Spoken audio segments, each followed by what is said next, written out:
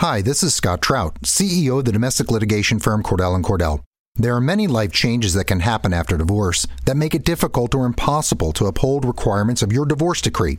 The orders issued in a divorce are based on the facts presented at that time, but the circumstances used in issuing those orders can obviously change. If you feel a modification to your court orders might be necessary, talk to us at Cordell & Cordell. Contact CordellCordell.com, 1065 East Hillsdale Boulevard, Suite 310, Foster City, California, 94404. You are listening to the Bird Calls on the Off the Glass, Nothing But Net, and Up and Under networks. For more on your Pelicans, go to iTunes, search the Bird Calls, and subscribe today.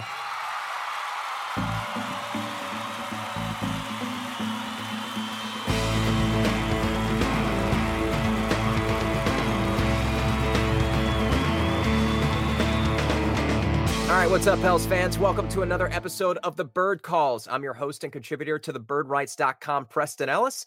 And today we're talking Pelicans, Lakers, Celtics, draft prospects, and so much more. Grub, aren't you excited? To do it, we have 75% of our starting four, which is more than the Pelicans can say at this point, I guess. And we've got some special guests, so that's pretty cool. First up, editor-in-chief to the birdrights.com, and the man who keeps reporting, even when we're playing the Hawks, Mr. Ali Kosel. What's going on, man? Happy Anthony Davis Day. Somebody had to say it, so I'm going to say it now. Hi, this is Scott Trout, CEO of the domestic litigation firm Cordell & Cordell. There are many life changes that can happen after divorce that make it difficult or impossible to uphold requirements of your divorce decree. The orders issued in a divorce are based on the facts presented at that time, but the circumstances used in issuing those orders can obviously change. If you feel a modification to your court orders might be necessary, talk to us at Cordell & Cordell. Contact CordellCordell.com, 1065 East Hillsdale Boulevard, Suite 310, Foster City, California, 94404. Get it over with. 26 years old. Happy birthday to Anthony Davis. I can't wait to scroll through those replies to that. Good job by the New Orleans Pelicans handle.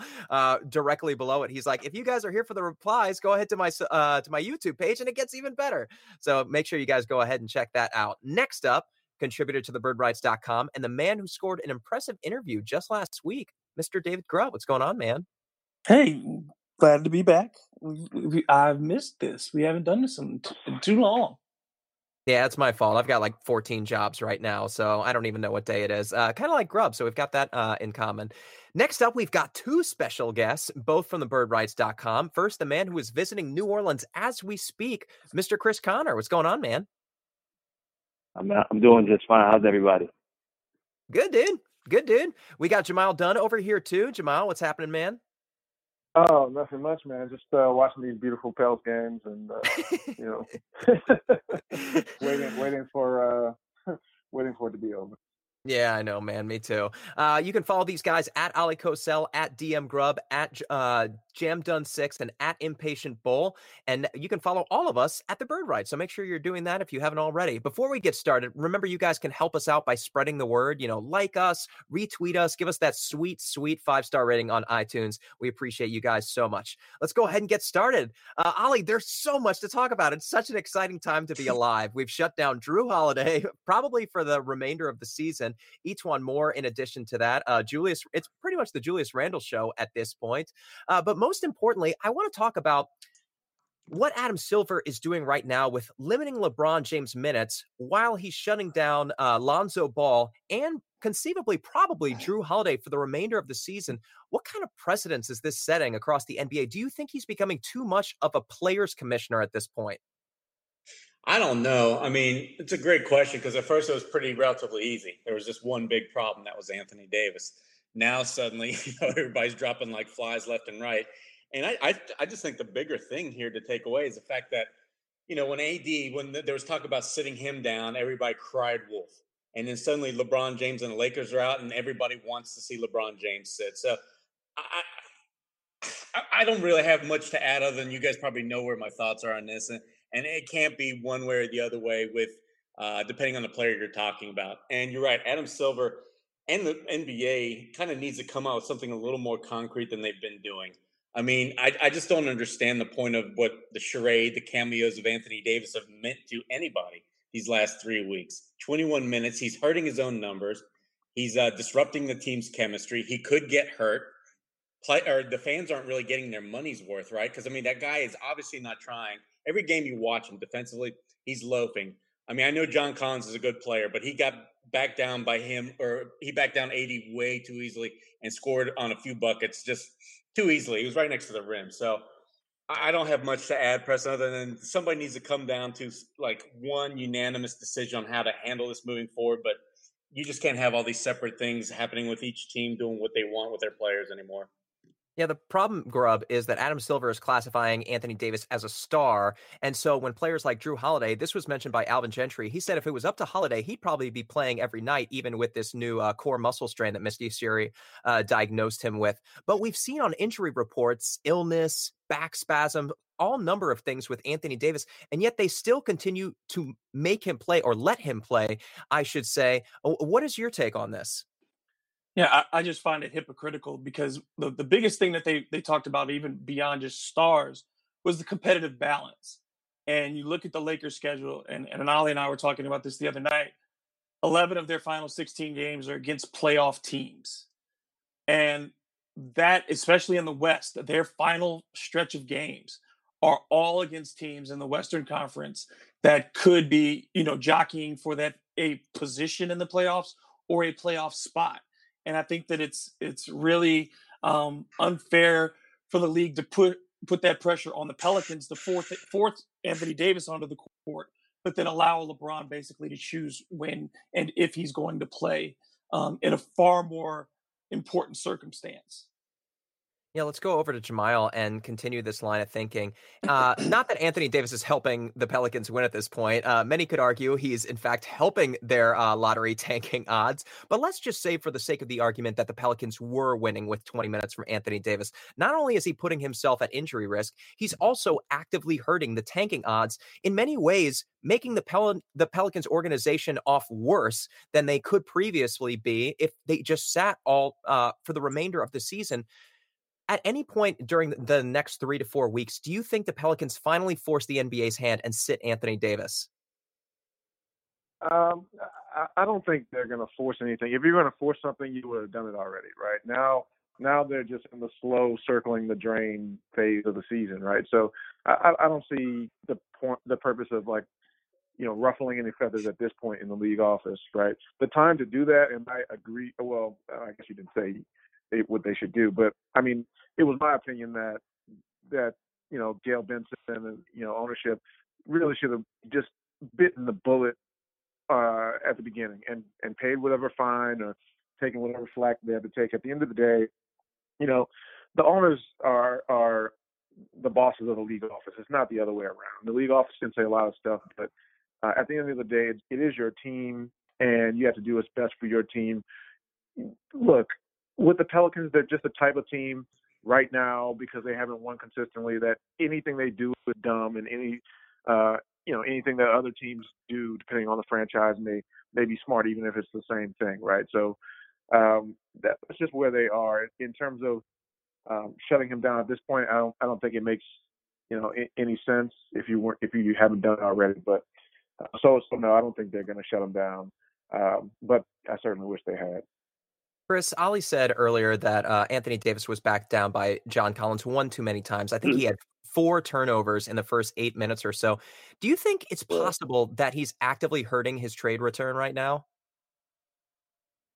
I think that it is a small possibility, but when you look at the teams that are going after him, their mindset, and I believe Ali actually mentioned this to me before, that if you're Boston, if you're Brooklyn, or the Lakers, or whoever ends up jumping in the race, your thought process is he's going to be in a much better situation. You're going to get everything that you can out of him. He's going to be happy, focused, and motivated again to kind of prove some of the statements that he ended up coming out with in the beginning of the season about being a top 5 player, being an MVP candidate, the best player in the NBA, all of those conversations. So, yeah, I mean, we know when he's all in, he's an all-world talent, and I don't think any of these executives are going to look at this situation as been a circus and weird all around.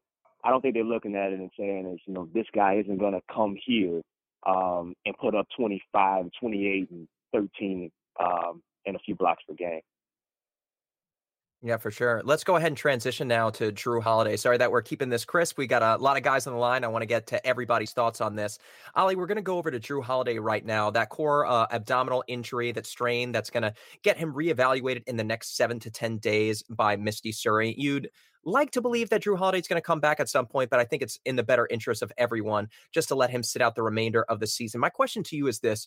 Jrue Holiday has been very, very good lately, especially with this ragtag group of Check Diallo, Kenrich Williams, Frank Jackson. He's emerged as a leader. He's doing it on both ends. I don't have his numbers in front of me, but I will as you talk. Somewhere around 21, 8, and 5 rebounds per game. He's hit most of his incentives, $510,000 in bonuses for minutes played and rebounds through the season. Here's my question. Do you think he can be the face of the Pelicans franchise going forward? And what do you think their ceiling would be with him as a number one player? Yes, I definitely do. People seem to think that numbers equate who should be a face of the franchise, right? Stats rule all, but that's not true. And when you talk to a lot of NBA people, which I've unfortunately been able to do over these last couple of years, it's about how you carry yourself off the court. It's about what you do in practices. It's all those other things that nobody does talk about. And you know what? Jrue Holiday checks off every single one with ease. You almost give him an A, I think, in just about every category. So he can easily carry a team. And this is the biggest thing.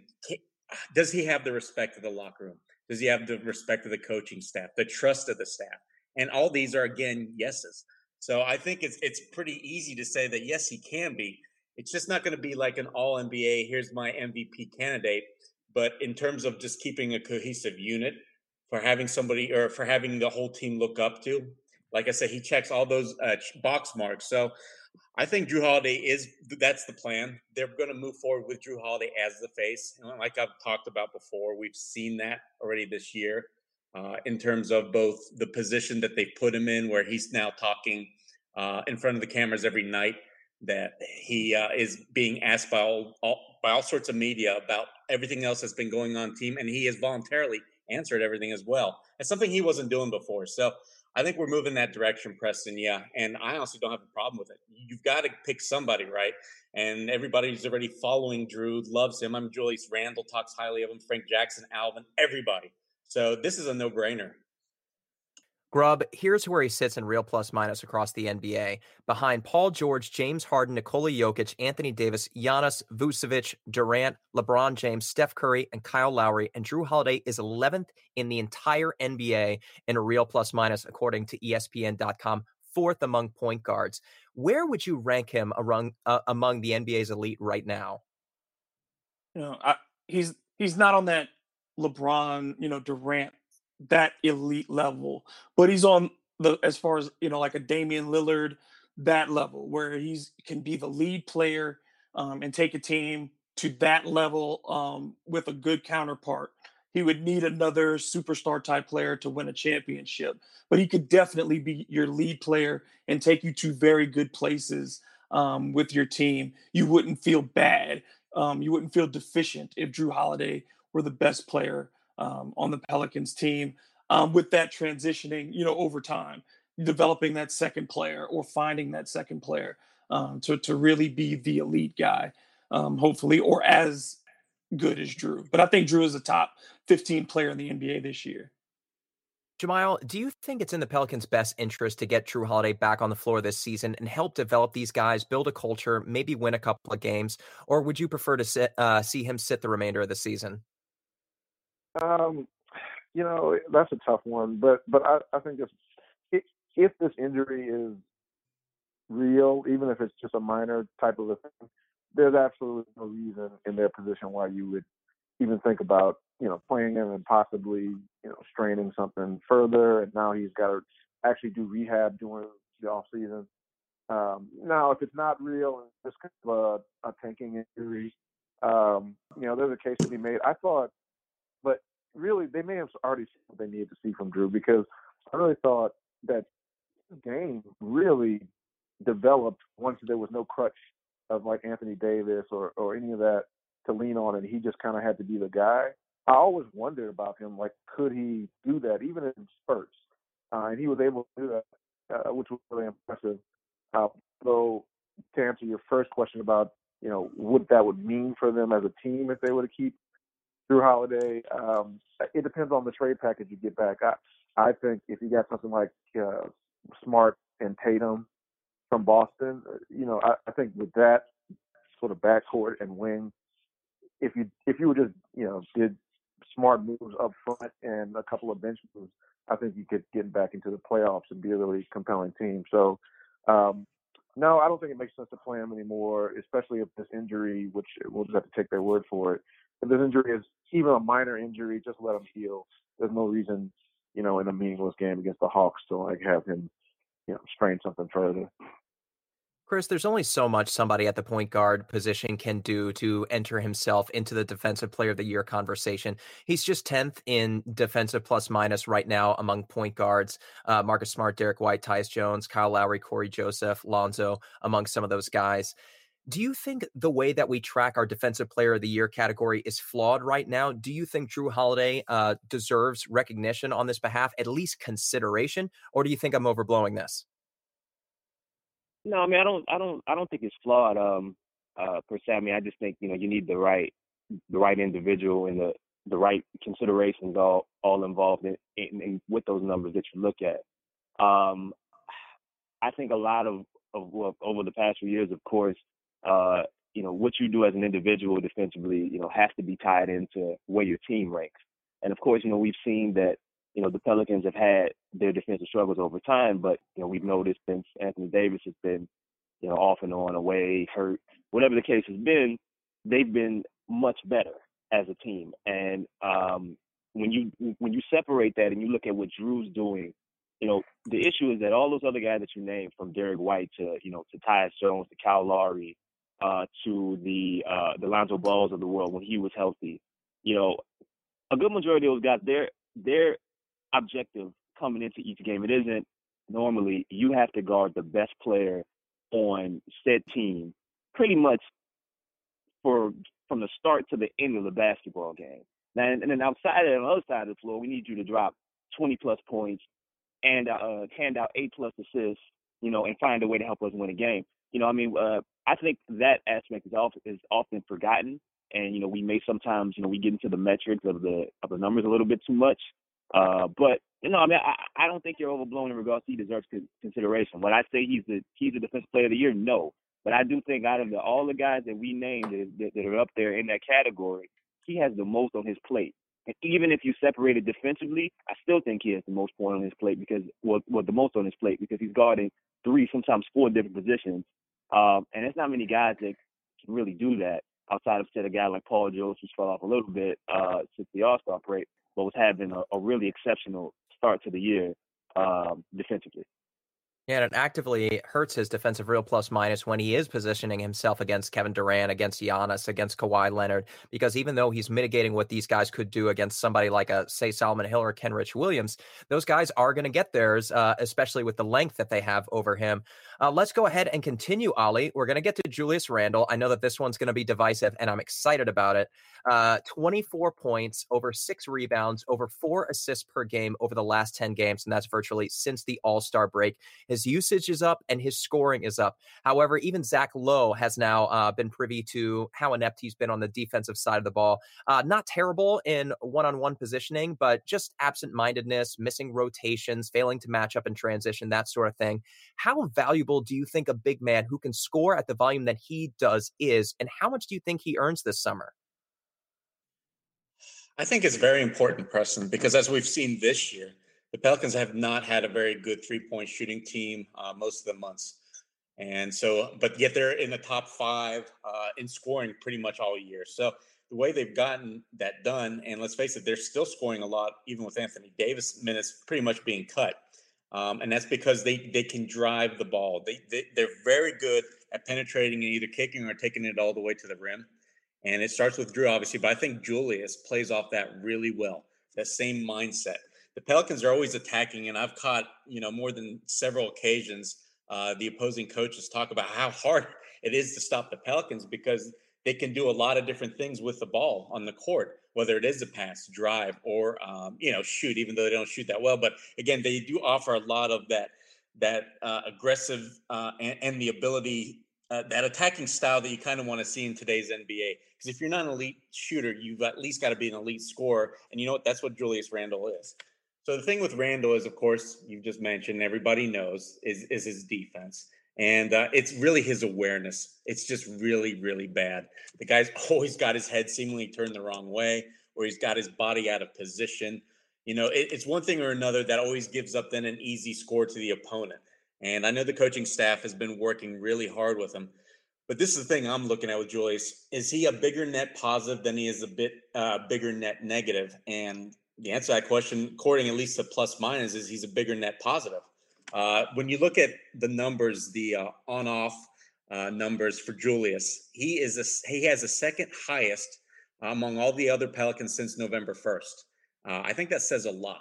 So there's something there, and that's why I think maybe that's why the Pelicans have shown an interest. If you remember, Will around the trade deadline said that there's interest between Randall's camp and the Pelicans in re-signing him. So that's very understandable. And of course, it comes down to money. Nobody wants to see Julius get the max, nor does he deserve it. But you've got to think, what is that ballpark? And for me, I think that a comfortable range would be somewhere right around that $15 million mark per season. Now, there's going to be a lot of teams with a lot of money, so that's probably not going to be enough.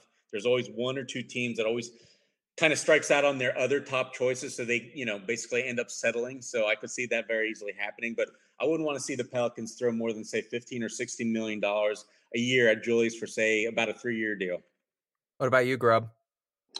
Yeah, Ali and I have talked about this a lot. It's just the shorter deal is better for, I think, for everybody involved. I mean, it gives the Pelicans enough time to see if they can develop Julius defensively, make him more of a cornerstone if that's his potential is.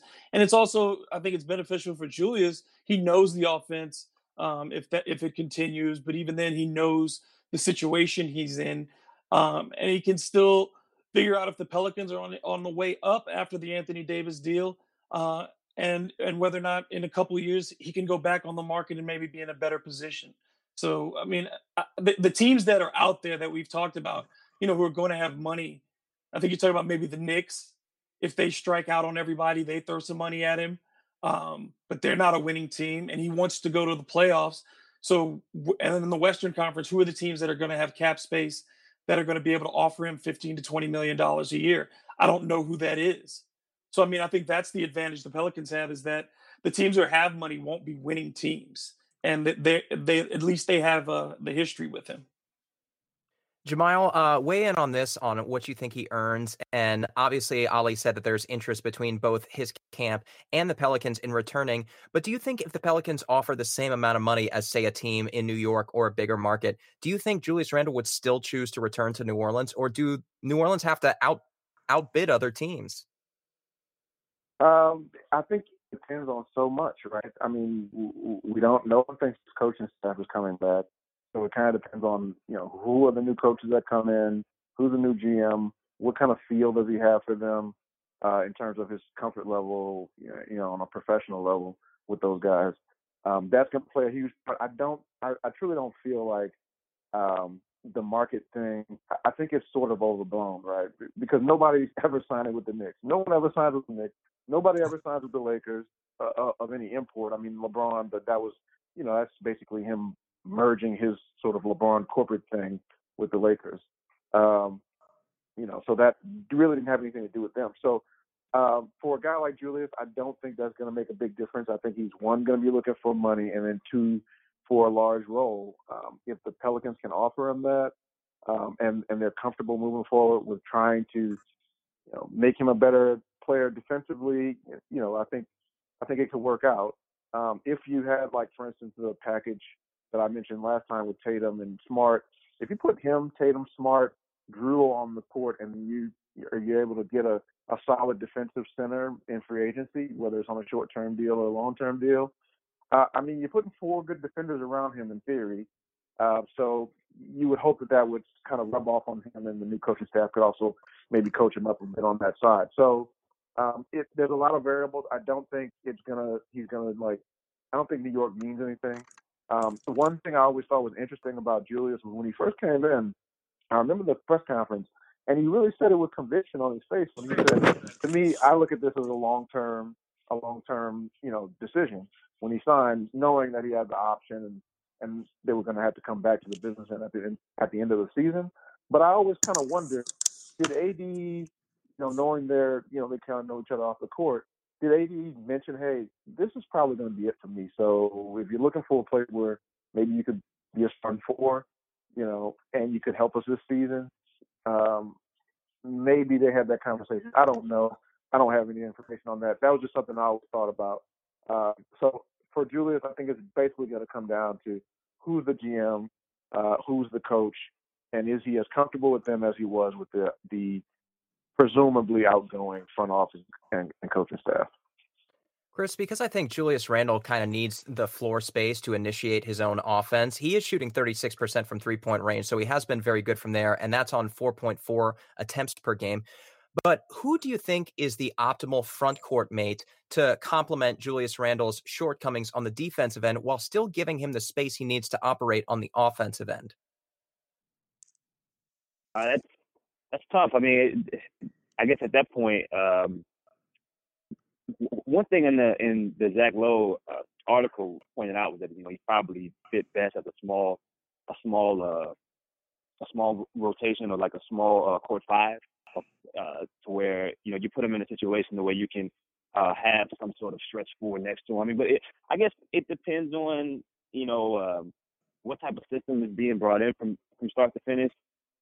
If you're playing a more traditional style, I mean, whether he was next to Jaleel or he was on the floor next to Diallo, he was still able to pick and choose where he was able to create at. If you're putting three other guys in a backcourt or a small forward next to him that can't really shoot, it really doesn't matter where he ends up or who's his front court mate. Off the top of my head, I really can't think of anyone. I think that if there's a situation where you have Jrue, you're able to get some sort of a point guard, whether we're talking Tatum ends up coming in or Camden Knox is your small forward, you can still get away with having someone that is just going to sit down there and do the dirty work. I would look for a guy. I know Ed Davis has been one that we talked about a lot here. I know Grubb has been a fan. Kevin has been a fan. I would want someone who was just focused on doing some of the dirty work that Julius doesn't want to do, guarding bigger players, rebounding, defending the rim. That would be my goal versus having him as a small ball five on a team that's already going to lack size and overall length and athleticism. So that would be my choosing if I was at the helm. All right, nice. Ali, I know there's a lot more we could talk about with Julius Randle, but let's go ahead and weigh in quickly. I know you probably have a follow-up.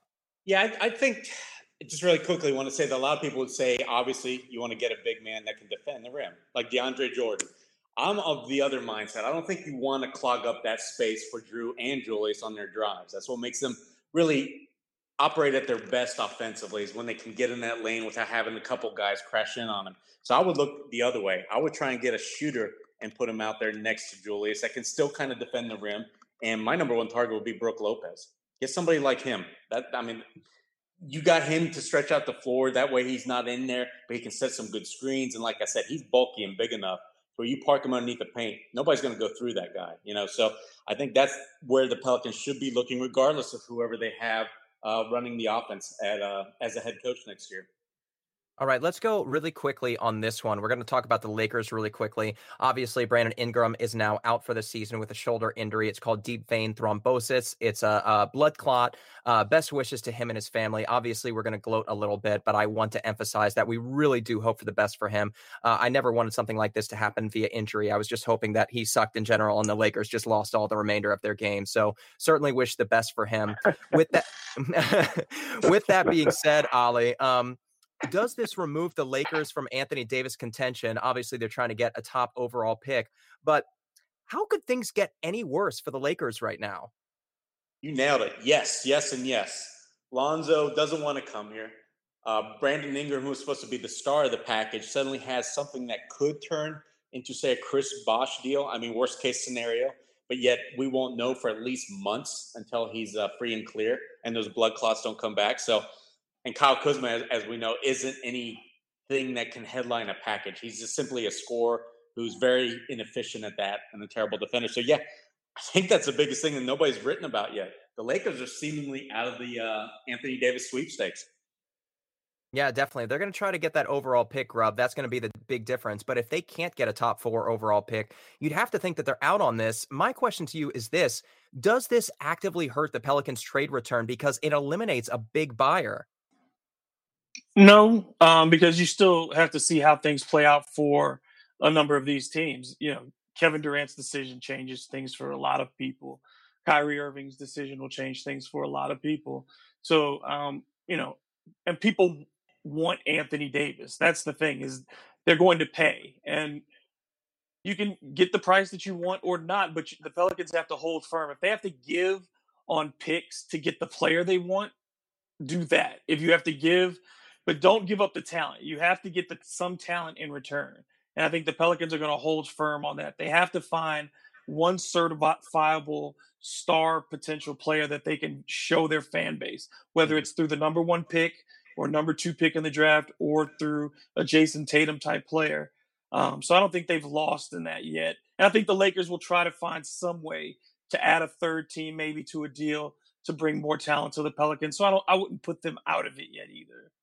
And Jamal, we're of course hoping that the Knicks are going to land a top overall pick in addition to Kevin Durant and Kyrie Irving, giving them the impetus to unload Kevin Knox, Dennis Smith Jr., and their top overall pick for Anthony Davis. But let's say that those guys don't go to New York. There's no indication that they would, other than the Knicks, opened up a ton of cap space and acquired extra first-round picks from Dallas. But let's say we eliminate them. Then at this point, you've really only got Boston bidding against themselves. Do you think this is going to diminish the trade return at all? It could, but it also depends on what Boston's position is, right? And it also depends on obviously how Boston finishes the season. I mean, look, there's a universe where I don't think this is going to happen, but there's a universe where they win the finals, right? And at that point, well, yeah, I mean, I'm not breaking up my finals team, especially a team as young as the Celtics. But if you're being more realistic, maybe they get bounced in the second round. Okay, they do need more. Okay, are you just going to bring the same team back? Because it doesn't seem like it's working there. Only because there's certain guys, the younger guys, are trying to prove themselves to get themselves into a position later on in their career where they can cash in on a max or near max deal, right? So I think they would still make the deal. And you're trading for Anthony Davis, so there will be other suitors. There's going to be suitors who we don't even think about. The Clippers will be in there, and I don't love Clippers package, but they're still a team that can offer something. So if the Celtics are saying, because if you take Tatum out of the deal and say it's like Smart, Brown, and I don't know, some kind of filler and picks, well, that's not that much better than what the Clippers or maybe Toronto or some other teams could possibly offer. Even the Knicks, right? Even if the Knicks, don't land the top pick, if they've got number 3 or 4 plus their young players, if you're not including Tatum in the deal, I would still send AD to the Knicks for that deal. So I think they're going to be fine. They're going to get a good deal, assuming they make a good hire in the front office. They're going to get a good deal regardless of for what happens with these different guys. But I really don't. I just have such a hard time. I don't understand these guys. I can't understand how Durant could leave a team that could be this historic and have a chance to four-peat, which none of the modern greats have done. I don't understand it. But if that were to happen, I still think the Pelicans will be fine. There'll always be somebody out there who's trying to add a talent like Anthony Davis. So I don't worry about it. I'm 100% with Jamal. I just had to say that. You nailed it, buddy. I agree. Somebody's going to want him, jump out of the woodwork, just like Masai did in Toronto. For Kawhi, who I felt like had even a bigger questionable surrounding, family, history, the personal off the court problems. All right, we'll finish up with Chris. I'm deeply concerned, not just because Anthony Davis only has a year remaining on his contract, these theatrics he's gone through with LeBron James on the shop, some of the comments that he's made publicly. There's a lot of teams that might scare, specifically because he does only have 1 year remaining on his contract, and he could always come out and say that I don't want to re-sign with this team and help diminish the trade value even more so. Do you think the Lakers losing all these players and everything seemingly blowing up in Los Angeles is going to diminish the trade return this summer? No, I don't. I'm not of that thinking just yet. I mean, you know, the rumors around Paul George before he went to Oklahoma City was that, you know, it was, the writing was on the wall a year prior that he was going to end up signing long term with the Lakers and no place else. That's exactly where he was going. There were rumors that he even went to Indiana and said, "I don't want to be here. This is where I'm going to go." Now Toronto was a little bit different, but Kawhi Leonard and his camp were very clear. We're moving to LA. Even with this Toronto deal, this is where we're going. But the deals ended up still happening. Now, depending, I mean, I don't know how those feel about DeMar DeRozan and the package in total that San Antonio ended up getting for Kawhi.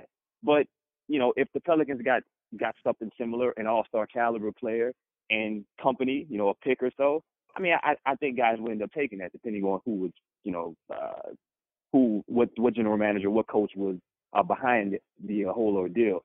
I can't see it only because AD is, listen, I mean, no matter how we feel about him, you know, he's proven his talent in the league. You know, he's proven that, you know, with the right person in his ear, he may be able to be swayed a little bit. And with the Lakers, although, you know, we see all the theatrics and everything that's went around it, they're also falling behind in the whole, you know, in the whole race in regards to teams that would fit well with him going forward. I'm sure that the talent around him that he's going to be playing with is going to matter. LeBron's getting older. We don't know what's going to happen with Brandon Ingram. Who else is going to be there? Lonzo Ball is a question mark. So, I mean, at some point we have to question if Anthony Davis is even going to be thinking, you know what? You know, I would like to be, you know, in Los Angeles. I would like to play with LeBron, but, you know, on what terms? Maybe I'll go over here, you know, in Boston and play with my friend. Maybe I'll go in New York and get guys to, you know, come play with me in a market, or maybe, you know, Kyrie follows, you know, whatever the case may be. I think as we continue to move forward, and especially with the talks about the report about Magic and some of his maybe incompetence being a general manager or being a front office exec, you know, I think at some point, you know, we got to question when AD is going to say, you know, maybe the Lakers isn't the spot for me right now. All right, we got to keep it going. We got 20 minutes left. Late breaking news, the Lakers coaching staff wanted to re-sign Brick Lopez and Julius Randle before Magic signed JaVale Beasley and Lance, and they should add Rondo to that report. So things could not be worse in Los Angeles right now. All right, we're going to do rapid fire right now, Ali. Everybody's going to get one topic, and we're going to finish it out that way. I'm going to start with you, Ali, and Check Diallo. 10 points, 8 rebounds over the last 10 games since All-Star break. Also 65% from the field. I think he's a restricted free agent this summer. Do you think he's in for some sort of payday? No. I mean, when you say payday, I guess I'm thinking $8 million plus a year or something like that. And I don't think I see that. He can probably end up with something like maybe top is what Amino took when he went to Portland, something like that, $6 million a year for, say, 3 years. But other than that, no. So I still think that the Pelicans, if they can get him somewhere in that price range, should honestly consider it. This guy's really improved. And you got to remember, he still has barely ever played any basketball before this level.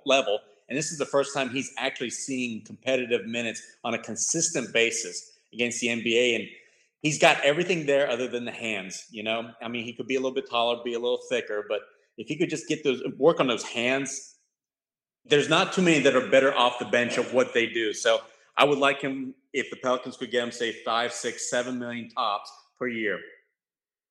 All right, let's go over to Grub and Frank Jackson. The past 10 games, 12 points, 5 rebounds per game, and somewhere around 25 minutes per game, I want to say. And he's been shooting a bit better from 3. I don't have the numbers in front of me, but I think it's somewhere around 47% and 35% from 3-point range. Talk about what you've seen from the Ferrari lately. Offensively, he looks like he's figuring things out more. It's a little more difficult when Jrue isn't on the floor. He needs to be kind of guided at times, but that's to be expected. Again, he's a guy just like Czech who hasn't played a lot of basketball at the highest level. So he's still adjusting from night to night, but you like to see that he stays aggressive. He continues to attack the rim. He's not afraid to take the 3. even before, late in the shot clock situations. So, his shot selection could be a little bit better, but again, that comes from young players. The biggest thing that Frank continues to need to improve on, and we knew that coming in, is his defense. He just has to get better, on the ball and his off-ball awareness. But that's been a Pelicans issue all season long. But I think he'll get better. He wants to get better. You can see the effort, and like Ali talked about earlier, there's that following of Jrue. Watching him and learning from him, and I think that'll by next year with Frank having been on the court so much more, things just look better and better for him. See him as a regular contributor. He'll make a small jump, but then I think the year after that is when you really start talking about Frank is a solid sixth man. All right, Jamal, I want to talk about Kenrich Williams with you. Over the last 10 games, he's regressed. He's just at 7 points and 5 rebounds. He's not shooting well from the field, under 40% and 31% from three-point range. I don't know if any of it is directly correlated to Elfrid Payton's return, but he just seemingly hasn't been comfortable offensively. Talk about Kenrich Williams. Is this a natural regression for a rookie, or do you actually have some concerns? No, I mean, look, it really would have made more sense for Kendrick to come out of the gates in terms of when he started getting big minutes, come out of the gate like this and then improve to what we saw earlier. But it doesn't always happen like that with young players, right? Progress isn't always linear like that. So no, I think he's just sort of having one of those rookie swoons, right? We've seen guys like Frank Jackson, right? We've seen him go for maybe 2 games and he's, hitting his open shots and making the right pass and not rushing. And then, the next game he comes out and he looks, awful, like a rookie again, right? So I think that's what Kendrick is going through. I think also the lineup, all the different lineup changes. When he was doing well, I mean, they had lineups that probably suited him better, but also the lineups were staying somewhat, somewhat static, at least for this team, right? With the young guys playing and then trying to fit the whole AD thing in there. But so I think it's just natural regression. He doesn't cost them anything. He's shown enough in actual NBA games that you can bring him back. Again, it doesn't cost you anything. So I think he's definitely a part of their future. I think we'll see how big a part of the future, maybe in Summer League and early next season, though. All right, last one. This one's for Chris. Jahlil Okafor was playing really, really well before the All-Star break, specifically from the end of January through early February. I don't remember the exact numbers, but he was averaging somewhere around 19 points and 10 rebounds per game. Lately, just 5 points and 3 rebounds per game in just over 12 minutes. I know that ankle's been giving him issues, but are you concerned about Jahlil? No, I think during the time in which he was playing really well, I mean, putting up, close to, like you said, 20 and 10 over a short span. The lineups, again, similar to the issue with Kenrich and, I mean, a bunch of other young role players on the team. The lineups changing over and over again in regards to Anthony Davis being next to him. Then he's off the bench and he may be playing 5 minutes. Then he's in starting again. When we saw Jahlil at his best, playing his best, for the most part, for a good period, the ball in the offense, would go through him a lot. And then when you started to see him have to play more of a role, or more of a smaller role, he started to struggle a little bit. My thought process on Ja was that I think over time, overall, he can be a third big. He got all of us excited, but just like anything else, it's highs and lows. And right now, he's going through a low. He's battling ankle problems. I saw the comments about Gentry in his low top shoes. But I know. I mean, he's very skilled. We know what he can do well. As long as he's put in a situation, in a system with a coach that's going to, believe him and put him in the best spot for him to succeed. He's a decent rim protector, but if you bring him out on perimeter to play defense, it's not going to go well. Decent screen setter. He's a guy that will make the right pass. He can do a lot of things well on a basketball floor. In today's game, with fundamentals and incentives from a low post perspective on what they used to be, he's kind of a rarity. So if you put him in a situation off the bench where he's coming out giving you 20 minutes a game, he continues to improve. In the off season, I don't see why he shouldn't be a part of this future, even if it's on a short-term deal. All right, let's get to our questions now. Ali, this is from our friend Waka Waka Wakanda. He says, do you think Gale sees how the Hawks are building through the draft, establishing a culture, and maybe makes that a priority for the incoming GM? Also, how amazing is Sir Foster? He says we went to the same college for the Hawks. And here's my question to you, Ali. Obviously, the Hawks are doing it the right way. They're grooming and developing young players. Do you think that's the route that the Pelicans go, or do you think they're more ready to win now next season? Unfortunately, they're more ready to win now, and it's going to be because of that Anthony Davis package. We've all heard the types of deals that might be out there, and it all revolves around getting a star young player back with that superstar potential. So I think that's exactly what they're thinking. It's going to be not Dell Demps 2.0, but they want to convince Jrue Holiday to stay. They want to basically not go through any long rebuild. So that's the best way for them to do it. Now, granted, if they were, say, presented an opportunity to end up with the first overall pick and then maybe land another one of their own, say they get lucky in this upcoming NBA lottery, then I think you really have to look hard because there's a lot of good talent. And if you've got a good culture, it's not a problem going through what Atlanta has done or any other team that has decided to exclusively go through the draft. But I think they're going to go through what I said earlier. They're going to go ahead and try and get another young guy or two, bring in around Jrue Holiday and maybe Julius Randle, whoever they keep or bring back. And that's going to be the route they take. All right, Grub, this is from Fire Week Joe Oliva. He says, what's your top 3 possible trade packages for AD? Is a Knicks package sufficient with Ja RJ instead of Zion Williamson? Yeah, I mean, you know how high I am on Ja Morant. So, that to me is the best basketball outcome. And we've talked about that. So I'm not going to do my whole spiel on that again. But yes, I would certainly take that as a backup package. I mean, obviously the number one is the Boston package, the dream package of getting Tatum, Smart, and a big and those picks. That would be number one. The Knicks, and I think the Clippers are both in a very good position as well, because I think with the Clippers you get hopefully a young talented point guard in Shai Gilgeous-Alexander.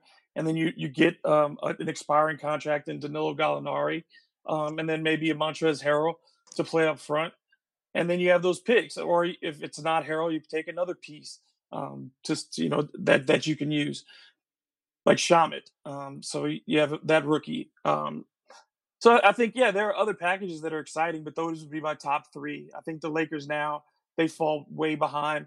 And then the dark horses we talked about before, I think Denver or Toronto could both put together packages that could be interesting depending on how things fall. All right, Jamal, this is from You Can't Handle the Truth. He says, what do you think happens with Czech this summer? I think Ali did a pretty good job of summarizing that one. His second question is, who do you think starts at point opening night next year? Do you think it's Elfrid Payton? Do you think it's someone the Pelicans draft? Or do you think it's possibly a free agent? Yeah, I don't think that person's on the roster right now. And I don't know, if I had to, bet my life on it, I would say it's probably some free agent. But maybe not, right? It's probably going to be a part of that AD trade. Like, if you're getting Smart back, I could see Smart being the starting point guard opening night. If they go with the New York deal, there's a couple options, right? You could have Dennis Smith Jr., you could have Ja Morant, perhaps, depending on where that pick is. Even if you went with like a Clippers deal, you could see something like a Patrick Beverly starting for them. You probably need somebody else behind him, but at least as a starting tandem, him and Jrue would be amazing in the backcourt. So I don't think that person's on the roster currently.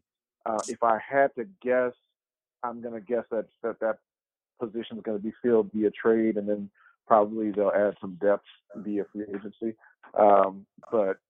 But there's always the wild card with the pick, right? And really, Ja Morant is the only option there in terms of somebody who you're going to pick this year who could possibly start opening night. So I'm going to say it's probably going to get filled via trade. All right, Chris, this is from our friend Tejeda. He says, what are the Pelicans take advantage of how marketable Jrue can be in NOLA moving forward? Why haven't they taken advantage of all the players that have been marketable in the past? listen, you would hope. I mean, me and Kevin put together a wonderful piece about the music scene needing to be more of a play in, the marketability or the overall selling of the team. And hey, I mean, I don't know. I would hope that maybe if Jrue is, if he's going to be alone summer, or even if it's just, let's say, they plan on keeping him for a year and trading him, next summer or something after next. If that's the plan, I hope that with him being the new face of the franchise, you'll find a way to take advantage of how unique of an individual he is. I mean, I don't know. I mean, I hope that, there's been talks that the team has been, the organization has been listening to the fans. But man, I mean, it would be awesome, from the headbands to, just the type of quirky individual he is. I mean, how family oriented he is. Find a way, to dig deeper into this guy who has had to overcome a lot, on the basketball floor and off the basketball floor, with a city that's had to do the same thing. They could really have something there if they, chose to go that route. So I don't know. Maybe, there will be some new members of that, particular part of the staff, but I'm hoping that, they did a decent job, I guess, with Anthony, but they could have done more. And I'm hoping that, maybe with Jrue, ties turn a little bit. All right, Ollie, this is also from Tejeda. He says, if the Pelicans pick Land's top 3, do you think that it will prompt the GM to lean towards a certain trade package more, or does it not matter? Do you think they just take whoever lands there? Wait, say that again? Sorry, I confused myself as I was reading it. Okay. I think what Tejeda's saying is, if the Pelicans get, let's say, like a top 3 pick and John Morant and Zion Williamson are off the board, do you think they go ahead and take someone like a Cam Reddish or RJ Barrett, or do you think they explore the trade landscape a bit with that player? Oh, with the pick, you're saying? No, you've got to think that they're going to draft whoever is their best available on their board. You can't keep trading picks, and now that there's no impetus to win now because you have that superstar player. There's absolutely no reason to go down that route, down that road. No. All right, Grub. Positively Pelicans asked, who are some cheap free agents you would want to see the Pelicans spend money on? And I know that Ed Davis is probably among them. What would make you say that? I have no idea why anyone would associate me with it. But yeah, absolutely. Ed Davis is one. But I mean, there are some others that aren't cheap that I would still like to see the Pelicans go after. And it's another one that Ollie and I were just talking about the other day is Derek Favors. I mean, I really think Derek Favors could do big things with the Pelicans based on his ability to knock down the jump shot, defend in the post, and he's done it in just relatively few minutes this season for Utah. So he's somebody that I would really like the Pelicans to pursue. But yeah, I think the biggest thing is to find front court help, because you think that your backcourt and your wing help should be coming in all of your targets in the Anthony Davis trade. That's what you're looking for. So to me, free agent market should be about getting bigs and point guards.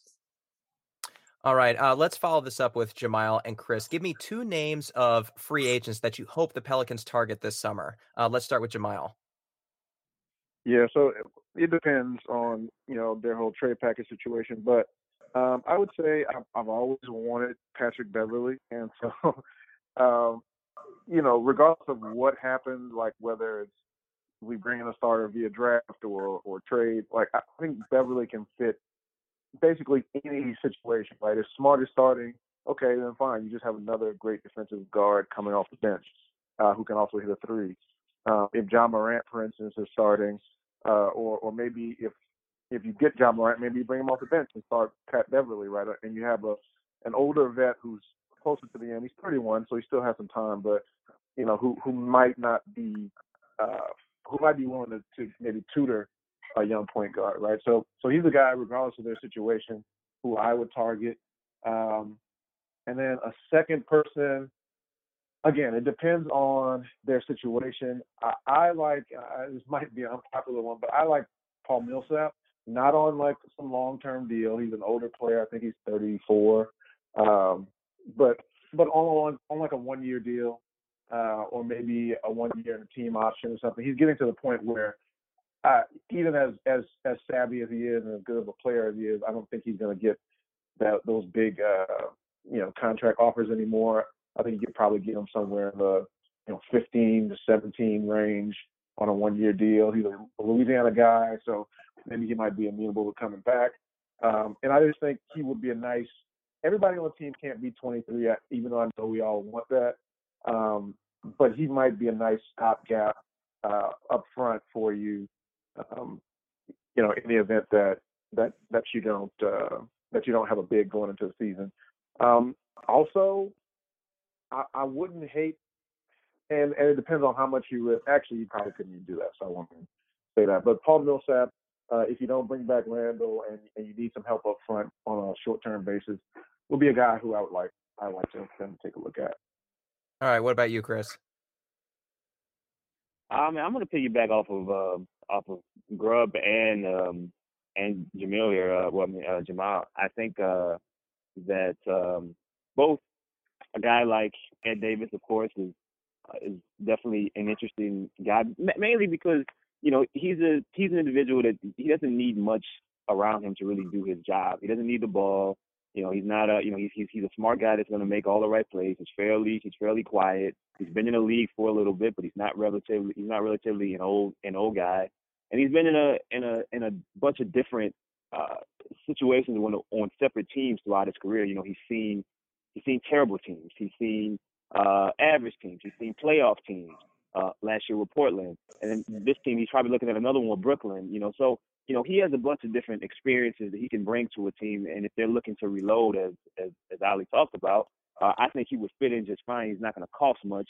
I don't know how he fits, considering that it seems like there's still going to be some sort of clutter at a big man, at the big man area, but in the front court. But we'll see once again what the new general manager, or if Danny Ferry is it, will end up doing. And then I'm with Jamal on Patrick Beverly just because, you guys know how I feel about jerks and this team. We need one. And I mean, the thought process of, let's say they take the Boston deal, and you got Marcus Smart and Patrick Beverly on the same team. I mean, we'd be the most irritating team in the history of basketball. So, and not to mention what that can do defensively. I mean, if you got three guys between Jrue Holiday, Patrick Beverly, and Marcus Smart, or even if it's not Marcus Smart, let's say, if Pat Bev is on the team, another guy who, has been in small markets, he's been in big markets, and he's not afraid of any challenge. He doesn't, it's not apparent to him that the Clippers probably don't have the talent to be making the playoffs in the Western Conference. I mean, they're finding a way being well coached. They were a team that traded away a guy like Tobias Harris, and is still more than likely going to make the playoffs in the Western Conference. I mean, but you couldn't tell him that they didn't have a shot. He said in the beginning of the year when everybody was high and dry, or talking about the Lakers left and right and how they were going to be a Western Conference Finals participant. He said we're the best team in LA. You want a guy like that on your team, and that type of energy, that type of confidence can pass on to your young guys. And maybe some middle of the road players that are still trying to find their way. I'm totally with Patrick Beverly. He's as New Orleans as it gets. So that's where I'm at with it. All right, you guys, I know you have a lot of draft questions, and we're definitely going to continue to talk about that as the summer progresses. Obviously, May 14th will answer a lot of those questions for us.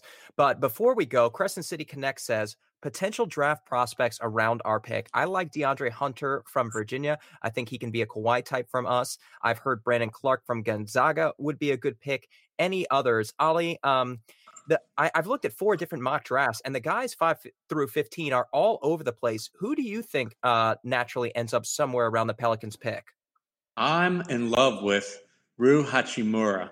He's the leader of that Gonzaga team where Brandon Clark's also playing. But this guy is about a 6'8" wing. He's been compared to Giannis Light because he's got a super quick first step. He can handle the ball, but he's really long. Not as athletic, but he's no slouch either, and his shot is improving. And I heard that Danny Ferry was out there checking him out not that long ago. I think he saw some game at the start of this month. So I know the Pelicans have an eye on him. And the more I read about this guy, he's half Asian, half African. He seems like a really good kid. And like I say, he's got that length. He's 6'8", he's got a reach that's over 7 feet long, can handle the ball. He seems like a dream at small forward to me. All right, Grubb, what about you? I like Hunter a lot. And if he were available, I think, at 6'7", he's got guard skills. They play him on the wing to handle the ball. And I think he also could be strong enough to play, the 2 and the 3. Shooting is really, really good out of him. I like him a lot. Kobe White is another guy that I like. The only thing I would want for Kobe is his shot selection to be a little bit better. But Carolina plays so much in transition that I think sometimes he forces the 3 a little bit. But that, like, if the Pelicans are getting multiple picks, if it's a further down in the first round, I like Bruno Fernando too, out of Maryland, to be that kind of pick and roll big man who can roll to the rim, be very athletic, block shots with a little bit of length, and also just can pop out a little bit right now and should develop even more going forward. All right, I like Jackson Hayes out of Texas, 75% from the field, 4 block shots per 40 minutes. He's basically Clint Capella, and I think that's the type of player that the Pelicans need alongside Julius Randle and Jrue Holiday going forward. Somebody who can still, do the dirty work. Pretty much just a souped-up Check Diallo, I guess. But obviously, all these guys would be great and would be welcome additions to the New Orleans Pelicans franchise. It's very exciting to finally have a top pick for a change. You guys, that's all the time we have for now. Sorry to cut off Jamal and Chris, but thank you guys so much for joining us. Remember, if you guys like what you're hearing, spread the word. Like us, retweet us, rate us. You've been listening to @AliCosell, @DMGrub, @JamDun06, and @ImpatientBull. Thanks to each of them for joining us. Ali, before we sign off, anything you're working on? Yeah, I've got a whole bunch of things in the works. Something on Alvin, something on Kenrich, and a few other articles as well. Sweet. What about you, Grubbs? I got stuff. I'm just trying to find that one piece of inspiration because every time I feel like I've got one, the Pelican situation changes. Me too. Yeah. And I'm having to revise. So, I mean, it's like I've got 3 things working and I'm trying to just see which one boils first. All right, Jamal. We've lost Jamal. What about you, Chris? Sorry. I well, go ahead, Jamal. Let's go ahead and do Jamal first. Okay, so for me, actually, David gave me an idea in the DMs one day about doing a piece on abolishing the draft, and so I've been doing some interesting research on it. I've had to start researching how European and Asian sports franchises kind of do talent acquisition in terms of young players. So that's pretty interesting. But I learned a lot about that. So it's kind of a lot of research that has to go into it, but that's really a kind of interesting topic that I'm looking forward to writing about. All right, Chris. Well, me and Kevin have been speaking about doing a sequel of sorts to our music comparison that we did, or I should say our music marketing idea that we did. But at this time, it will be some sort of comparison to various musical arts and how they would fit, or who would be who in comparison to the current roster of the Pelicans. So we haven't put it all together just yet, but some sort of a sequel or a remix to what we did originally. So that should be fun whenever he's not at work. Very exciting. We'll have our eyes out for that. Thank you guys again for listening. I'm Preston Ellis. You can find me at Preston Ellis. Make sure you stick with the Bird Rights going forward. I know the last couple of weeks of the season are going to be pretty rough. Things are going to get darker before they get much better, but a lot of exciting things on the horizon. In addition to free agency, we've got the draft coming up. We've got the Anthony Davis trade coming up. And of course, we still got a lot of young talent that needs developing, and we'll have a chance to see that over the next upcoming weeks. So stick with us, you guys. For now, let's go Pels. Thank you for listening to the Bird Calls on the Off the Glass, Nothing But Net, and Up and Under podcast networks. If you like what you're hearing, please take a moment to rate us on iTunes, retweet, share with your friends, and most importantly, subscribe today.